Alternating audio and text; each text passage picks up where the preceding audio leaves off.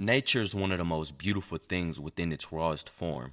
The way the water flows, the way the birds hum, the way the wind whistles within the sound, comes a message from above that we all astound. When the lush green grass blows in the waves, the wind strokes it in a lenient phase. When you hear the sound of leaves and the trees plays, when they rustle against each other, you see the birds flying in the skies while the sun shines real light upon our eyes.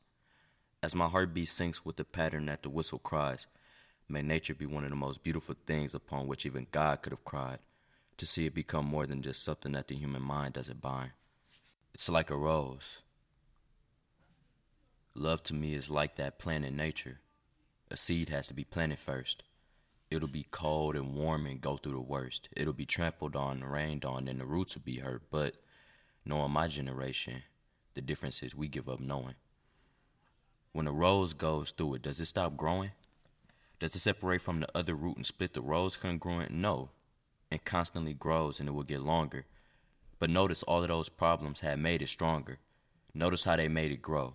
Every once in a while it may fall to snow, it may get cold and bitter.